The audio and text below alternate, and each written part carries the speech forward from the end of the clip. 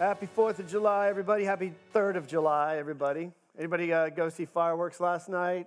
Good times? Nobody did? Huh? You weren't in my neighborhood then. Up in Killearn, we know how to party on July 3rd, let me tell you. Welcome to E3. My name's Eric. We're in the last week of this series we're calling the Endless Summer, and we've been trying to walk through ways to help you guys rest this summer and really ways to make sure that at the fall, at the time when you have to re-engage, whether it's with school or when you're done traveling, that you really, really are rested. And so we've been talking about just wise ways to do that. Unplugging, moving your body a little bit, connecting with other people's resting.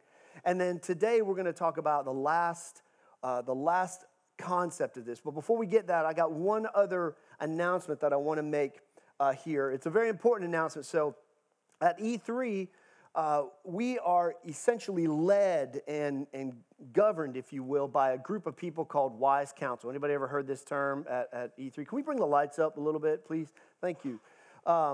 So we are expanding our Wise Counsel. We've had people who have faithfully served in this capacity for years. We want to expand this number of people. And so if you are a covenanted owner and would like to either nominate somebody or be nominated, I mean, you could nominate yourself, but let's be honest, that's a little bit, prideful. Like, hey, I'm really wise. You should take advantage of it. You might be wise, but you might not be so humble. If you want to submit somebody for Wise Counsel, go to this spot on CCB. There's a Forms tab when you log in, and then when you click on that, you should see Wise Counsel application. You could do that online, and it will get to the right people. So please, please do that. So the last week of this series, we're going to be talking about something called exploring. That's the word that we wanted to wrap the series up. We've talked about resting, moving, unplugging, connecting. The last word is exploring. And some of you guys might know that a couple years ago, my family did some pretty significant exploring when we got on a few airplanes and flew across the pond over to Great Britain and France for about 7 or 8 days. And so that's us the first day in London. And we got over there and, man, this was the time, this was what Shayna and I decided to do to celebrate our 20th anniversary. We were like, what do we want to do? Let's take the whole family over there. And we wanted to just have an adventure. We were committed to having an adventure. And a couple of different dynamics started to emerge as we went from London and then over to Paris.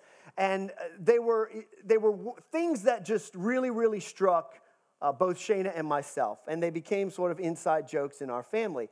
So for Shayna, and I have cleared this with her, that I can tell these stories, so I'm not going to have a miserable third. So for Shayna, in Paris in particularly, Shayna loves the garden. All right, she loves the garden. She loves flowers. And so we would be walking through Paris, and it was early spring, and she would just go, "Oh, Eric, look at those flowers. They're so beautiful." And our kids started mocking. They're like, "Oh, Eric, fill in the blank. It's so beautiful." And we'd have to go to sit, and we did. Like, there were a couple gardens that we just sat in, I don't know if you guys have ever been, like, in early spring, and you just kind of lay on the grass and just watch nature kind of take root. And so we did that. And my thing, or actually another aspect of my family's thing, is we love art. So, but it particularly moves me. And so we went to the Louvre one day, and we had positioned the trip so that it was really a low tourist season. We were there when not many tourists were there. And it was raining, I think the particular day we went to the Louvre, but we really got lucky, and there were virtually no tourists there. And it was so geeky for me that, like, we went into this, everybody recognize that painting, by the way? It's on the cover of a record. Anybody? Coldplay? Anybody? Viva la Vida, right? So we were going into this area of the Louvre called the Great Hall. And I remember walking sort of around the corner into the Great Hall where there's just these immense paintings. I mean, paintings that are like 8, 10 feet tall. by 14 feet wide, just overwhelming. And I literally started tearing up. I mean, it was just such an overwhelming experience for me. And if you know the Louvre, if you've been there at all, you know that in the room off of the Great Hall is what? Anybody been there? It's the Mona Lisa, right? And I have been so prepared to be not wowed by the Mona Lisa. I've heard so many nightmares. You know, you walk into the room and there's like 300 people and you can't even get close. And we walk around the corner and I see like maybe 40 people in the room because it was such a low tourist season. So we were able to walk right up to the Mona Lisa. And I've heard so many people like, oh, it's so small and it was such an awful experience. It was such a moving experience for me. And I can't tell you why. I'm not a painter. I don't know all the ins and outs of oil painting, but I do know that this is a Western masterpiece, right? And I know that there's stories and lore behind this painting. And I just got up there and we were able to have quality time with the Mona Lisa and snapped a couple pictures. And it was just such a blessing. And so my family did this exploring, and we did some exploring a couple weeks ago, theoretically just traveling. And my premise here, or my thought, is that summer is a great time. You guys are going to travel. You're going to do some exploring on your own, right? Anybody taking trips already?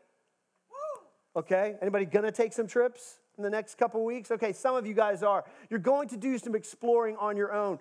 But what I want to suggest to you today is that exploring doesn't just happen if you go to a new place. That true exploring involves a shift in your mind.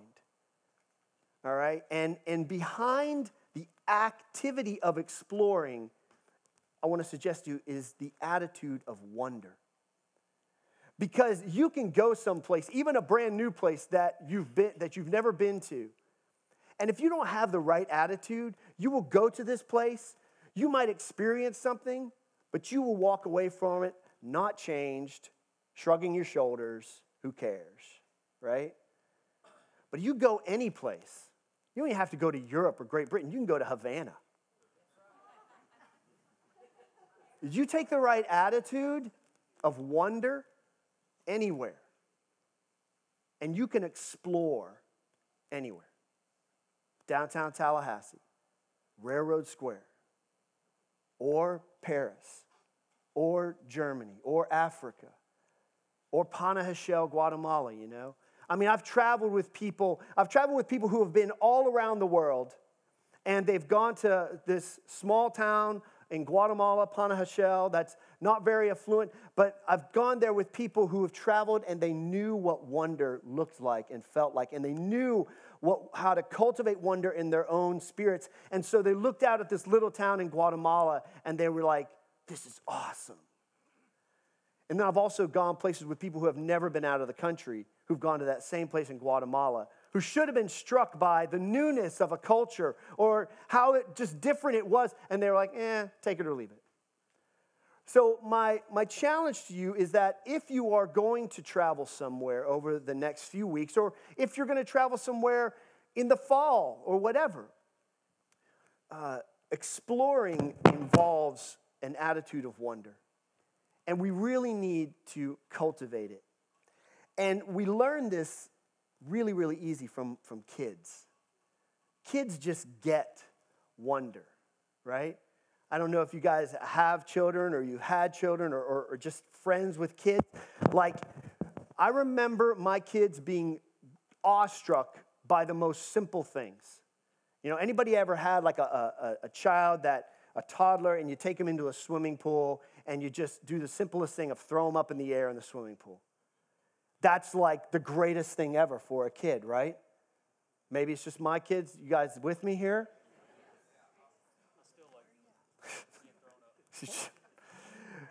My kids like to be thrown up still until they were like in middle school, and I'm like, Dad can't do it anymore. And if you've ever done that once, how many times do you have to do it? A couple hundred. Because it never gets old to a child, right? Something amazing happens with wonder that an experience never gets old. And kids teach us this. A child does something one time, they want to do it 50 times, 100 times, and the 100th time you throw them up in the pool, it's just as good, except for the fact that our backs are usually worn out by that time and they're not getting near the air that they got the first time. My kids, we taught my kids when they were babies, we taught them sign language. And this is the sign for more. And as soon as we did something with our kids, with Levi, it was usually involved food and more food. But as soon as they did something, it was just more, again. And the wonder never wore off with the kids. I remember just maybe 5 or 6 years ago, so Emily was kind of in middle school, Levi was in elementary school. And, we were living in an apartment, saving up money for our house. And I don't remember how this happened, but somehow we got our hands on a big box. I mean, like a big appliance box. This became like the toy in our house. And granted, this is not the 1930s. This is not an Eric Depression story, right? This is just 5 or 6 years ago. But these kids just took this box, and there were a bunch of hills in our apartments. They'd take the box out on the hills and just slide down the hills repeatedly. It never got old. Now, fast forward a few years, and those kids aren't quite as captivated with cardboard boxes anymore. And the story's kind of that way with us, too. Like wonder, if you don't watch it, just seeps out of our lives. It leaches out of our lives.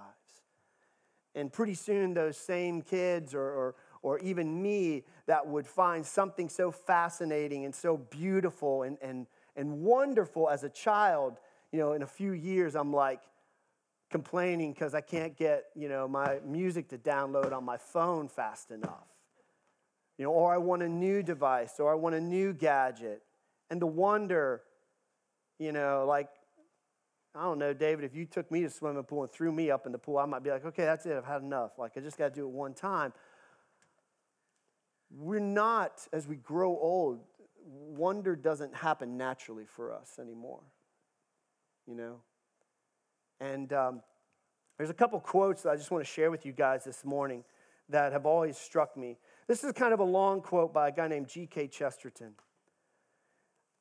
He says this: because children have abounding vitality, because they are in spirit fierce and free, therefore, they want things repeated and unchanged. They always say, do it again. And the grown-up person does it again until he is nearly dead. For grown-up people are not strong enough, and I love this, they're not strong enough to exult in monotony. But perhaps God is strong enough to exult in monotony. It is possible that God says every morning, do it again to the sun. And every evening, do it again to the moon. It may not be automatic necessity that makes all daisies alike. It may be that God makes every daisy separately, but has never got tired of making them. It may be that he has the eternal appetite of infancy, for we have sinned and grown old, and our Father is younger than we. I love that quote. For we have sinned and grown old. We've lost the luster of wonder. And now it's a little bit too easy for us to roll our eyes or shrug our shoulders and go, I've seen it before. Been there, done that. And I think if you have any sort of years behind you in this life, you have to fight against this thing. And the enemy of wonder and the enemy, therefore, of healthy, recreating, exploring is something called cynicism. Anybody heard this word? I used to have a friend of mine who was a dear friend of mine. He also worked with me in the very first church job I ever had. And he and I would sit together, and we were complaining buddies.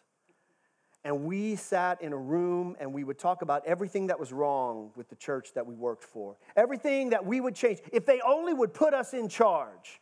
If they would only set us free. to do this thing the way we wanted to do. And he was right there with us, and we would just complain up a storm. And then one day, I think it was over a Christmas vacation, we had taken a break, and I came into his office, and I sat down to start our complaining session, and he wasn't having it. And he kind of pointed above his office door, and above his office door, he had taped just a little placard on the inside of the frame that said, "Cynicism lacks courage." And I was like, dang, I just lost my complaining buddy. And that quote has always stuck with me. And let me suggest a few things to you. Here's how to tell if cynicism rather than wonder is dominating your life, okay? If you are really good at rolling your eyes, that's a really good one.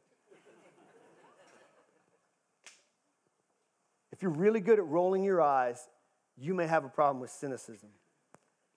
If whenever you get into a situation, whether it's in England or whether it's in, like I said, Havana, or whether you're at a market somewhere, and you become preoccupied with the way they are trying to take advantage of you, how the other people, how someone is going to make a buck after you, if you're preoccupied with how you might be being manipulated in a situation, cynicism might be creeping into your life. If you just sit around and go, you know what? If only they would do things my way, cynicism might be creeping into your life. And the reason cynicism lacks courage is, as best I can tell, is for two reasons. Cynicism lacks courage, first of all, because if something matters to you, first of all, you should raise your hand and say something. Because a lot of us just prefer to complain rather than raise our hand and go, hey, I can help with this. It seems like there's some trouble with whatever it is. Some of you guys might be cynical about parts of this church, but you've never raised your hand and said, do you guys need any help with this? So it lacks the courage to actually step up to the plate and do something. But the other way that cynicism lacks courage is because a lot of us need courage to be vulnerable. Because we have our defenses up. We don't want to be touched by anything that might be emotional, so we prefer to go, you know what, they're just trying to manipulate you. Well, some of us need to be manipulated because we haven't had a positive feeling in years. Some of us really need to cry. We need a good cry, and we need to be manipulated into that. But some of us just lack the courage to be vulnerable. So, if you're really good at rolling your eyes, if you're really good at figuring out how the man's trying to make a buck off of you, if you're really good at saying like, well, I would do this better if only, then I would actually challenge you to say like, is cynicism dominating your life? And have you just given up and decided it's better and more comfortable for you to complain about something than for you to step into a place where, God forbid, you might experience an emotion, or you might be a part of changing something. Cynicism is the enemy of wonder. And on the flip side of that, I want to tell you just a few ways that I've been thinking about how to cultivate wonder. So you can work on the cynicism part of the equation. What about the wonder part of the equation? Well, here's what I would say. If you want to cultivate wonder in your life, work on being present. Work on being present in the moment. Not figuring out like what you're going to do after this moment, if even whatever this moment is. Like, I don't know where you'll be on your travels this summer, or even if you are traveling. But I know this, every moment is possible, has a possibility of God's grace being experienced in it. Unless you're trying to think about the moment 15 minutes from now, or you're preoccupied with the moment 15 minutes beforehand. Cultivating wonder means being present, having your eyes open to the present moment, and relatedly, it also is involved with slowing down. And this is where summer can help us, right? Because some of the things we do over the summer, you don't have a choice but to slow down. Everyone's been to Disney World. You stand in a line. You have slowed down. You don't have a choice. And most of us experience that as a woeful inconvenience in our lives.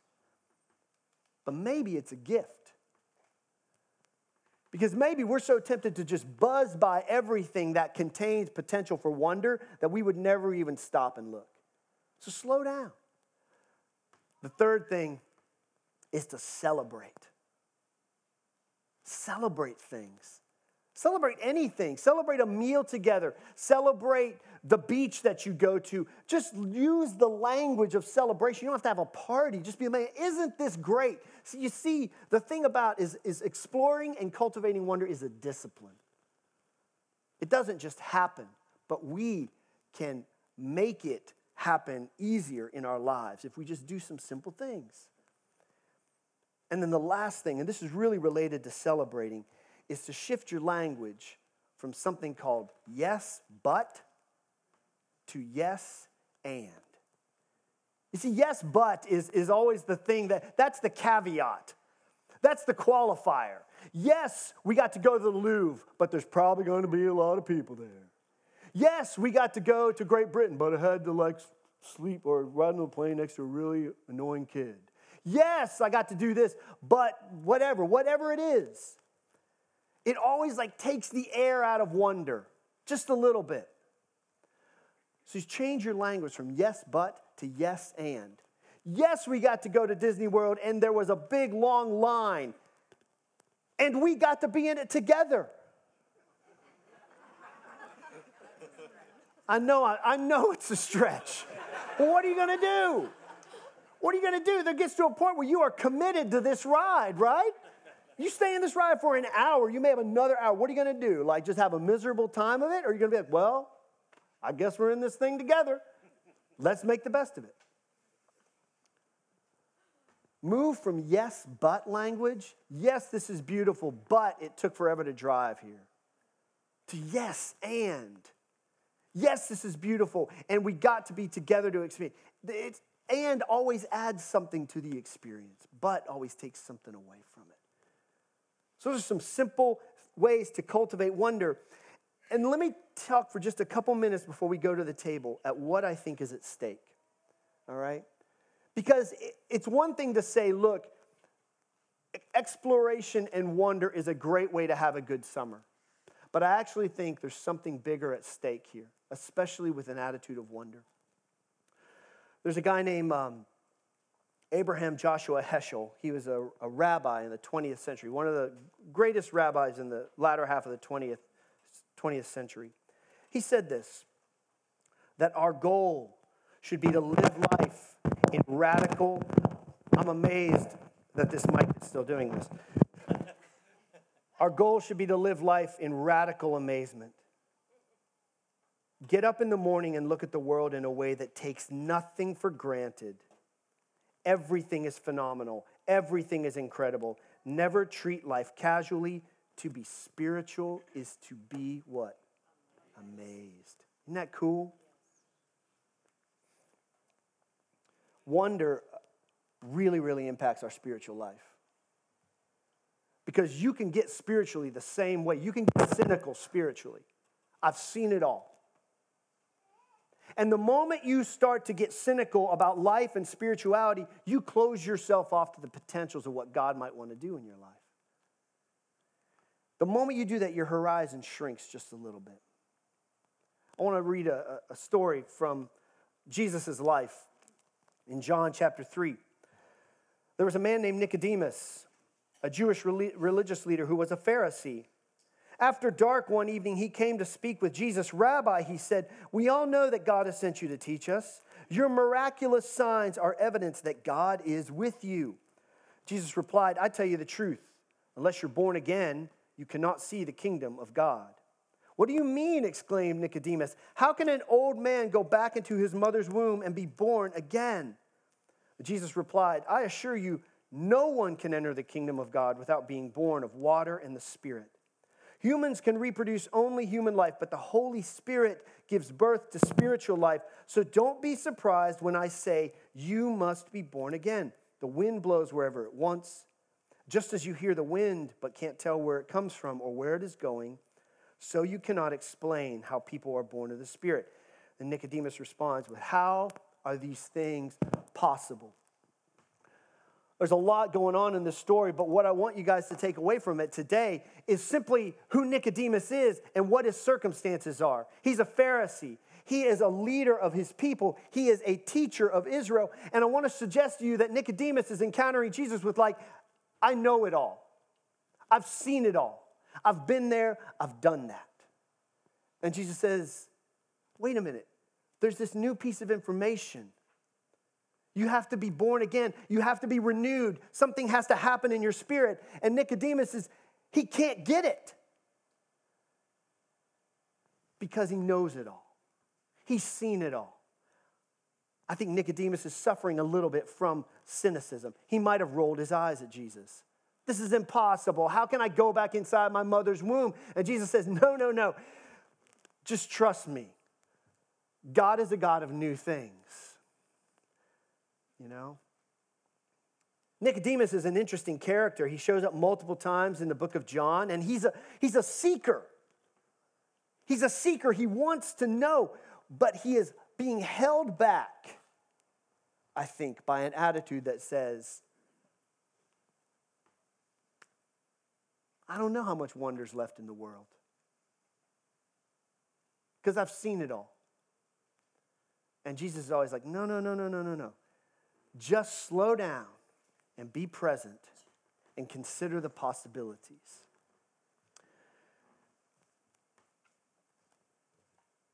And so what about you? And we're going to go to the table today. And I want to ask you just some questions. How is your expectation level of wonder in your life? You might have been, maybe you're here and you've been walking with God for years. Maybe you're not even in that category yet. Maybe you're at a category of like, you know what, I'm just checking things out. What matters the most is, are you open to the fact that God is the God of new things? Are you open to the fact that no matter if you have 20 years or 30 years of following God, or you have 0 days and hours of following God, that something new and unexpected might be in store for you? Because that's who God is. That's what Jesus offers us.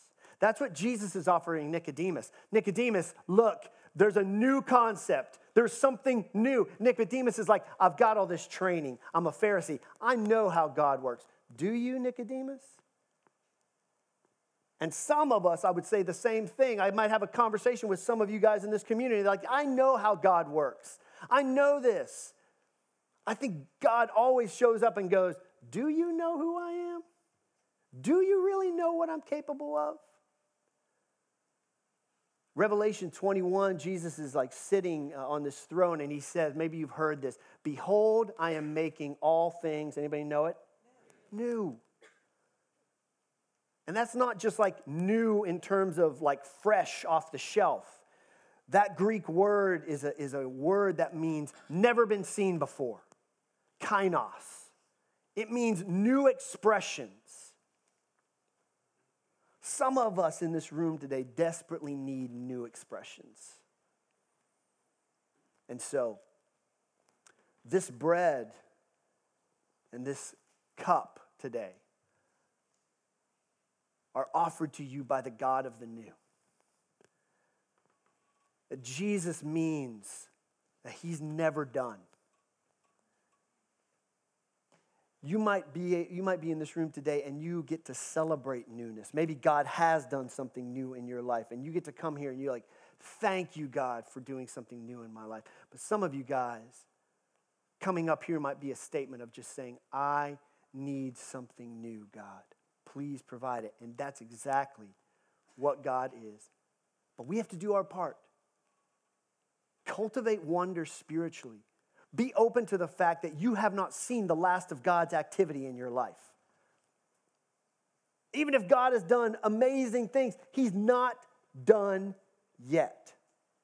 I think that's cool.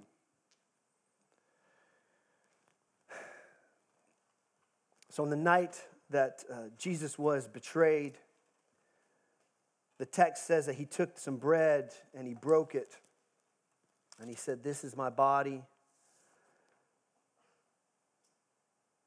which is given for you." And he told his followers, "Hey, do this thing in remembrance of me." And in the same way, he took this cup of wine after supper and he said, "This cup is the new covenant between God and his people, an agreement confirmed with my blood. Do this to remember me as often as you drink it." Guys, we all need newness in our lives. I hope the wonder for me never ceases. I wake up every day, I want to be amazed by God. But it doesn't come easy. It's really easy to become cynical and have the attitude of like, I've seen it all. But today, this bread and this cup means I haven't. That God is always a God who is ahead of me. And he's always beckoning me forward. And he beckons us forward today. Let's pray.